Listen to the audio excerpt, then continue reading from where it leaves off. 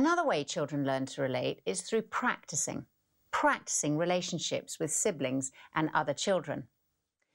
We recognise the challenge will almost certainly be greater if you have stepchildren or a child with particular issues such as a disability, a behavioural disorder or other special needs in your family mix. Our aim is to help our children build good relationships with other children, inside and outside the family. There are pros and cons to having brothers and sisters. Well, it's kind of good because you're never lonely and you never have a dull moment. You can always have someone annoying you or something like that. You're never just sitting there doing nothing. Sometimes you wish you didn't have them. Sometimes you do. Most of the time you do, of course. 99% of the time you do want them. 1% of the time is when you mess up the room or have to clean the bathroom. Well, actually, forget the bathroom because then I'd have to do it all by myself. Someone to keep you company. Someone to play with. Me and Johnny sometimes have fights. Sometimes. Yeah, me and Max probably the prone to like having arguments the most because we share a room. And we play together like funny games and we laugh a lot and we play in the bath and we play outside in the garden. The best thing about it is you got lots of company and you got someone to play with and it's really good fun once someone's done something funny and then you can laugh about it together. And the thing about having each other is someone's always there for you.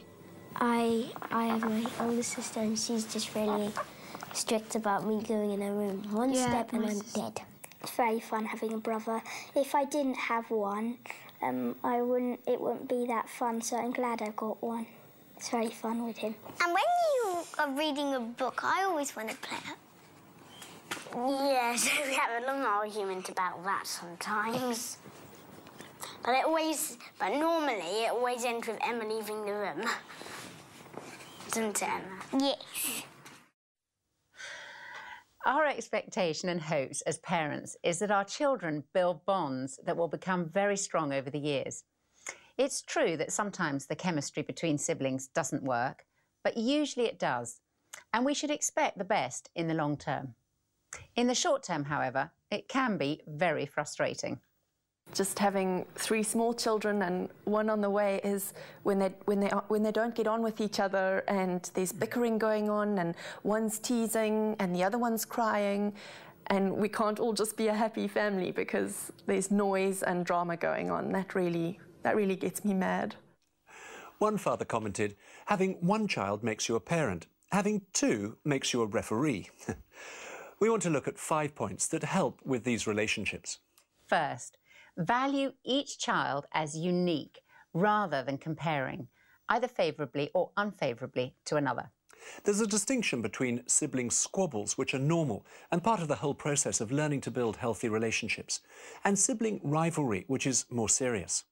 I think if you live in a family, you can expect that there will be fights and squabbles and conflict between your children. It comes from living under the same roof and wanting the same things.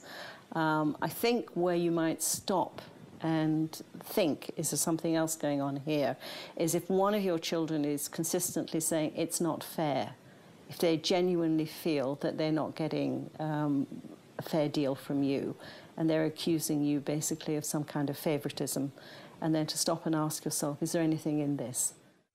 Children comparing themselves with a brother or sister is the root of sibling rivalry and turns them into competitors rather than allies. A child can start to think, why do they love him more than they love me? Why does she get more attention? Why do they give her bigger and better presents than me? Or why do they always tell me off? It's unhelpful to make one child look good by doing another one down. A really helpful tip is avoid labelling a child. So, for example, if we say he's the sporty one in our family, or she's the brightest, or he's the good-looking one, the others will tend to think, I'm no good at sport, or I'm not intelligent, or I haven't got good looks, and may feel resentful or give up trying to do their best. Similarly, if we say he's the naughty one, the child in question can take that on as his or her identity within the family. As one child said, "If I can't be good, I'll be the best at being bad." Sometimes we don't realise we're favouring one child over another, and we develop unhelpful habits. I've got 3 children, and my son was a very curious and inquisitive and clever boy. And his younger sister found it quite difficult. And I remember once at the table, she said something, we were discussing something, and she volunteered an opinion. And he broke in to say something. And we turned to him to listen to what he had to say. And she suddenly said, "You're always doing that. When I say something and then he comes in, you always pay attention to what he says." And we had never noticed that. We were used to hearing him say clever things.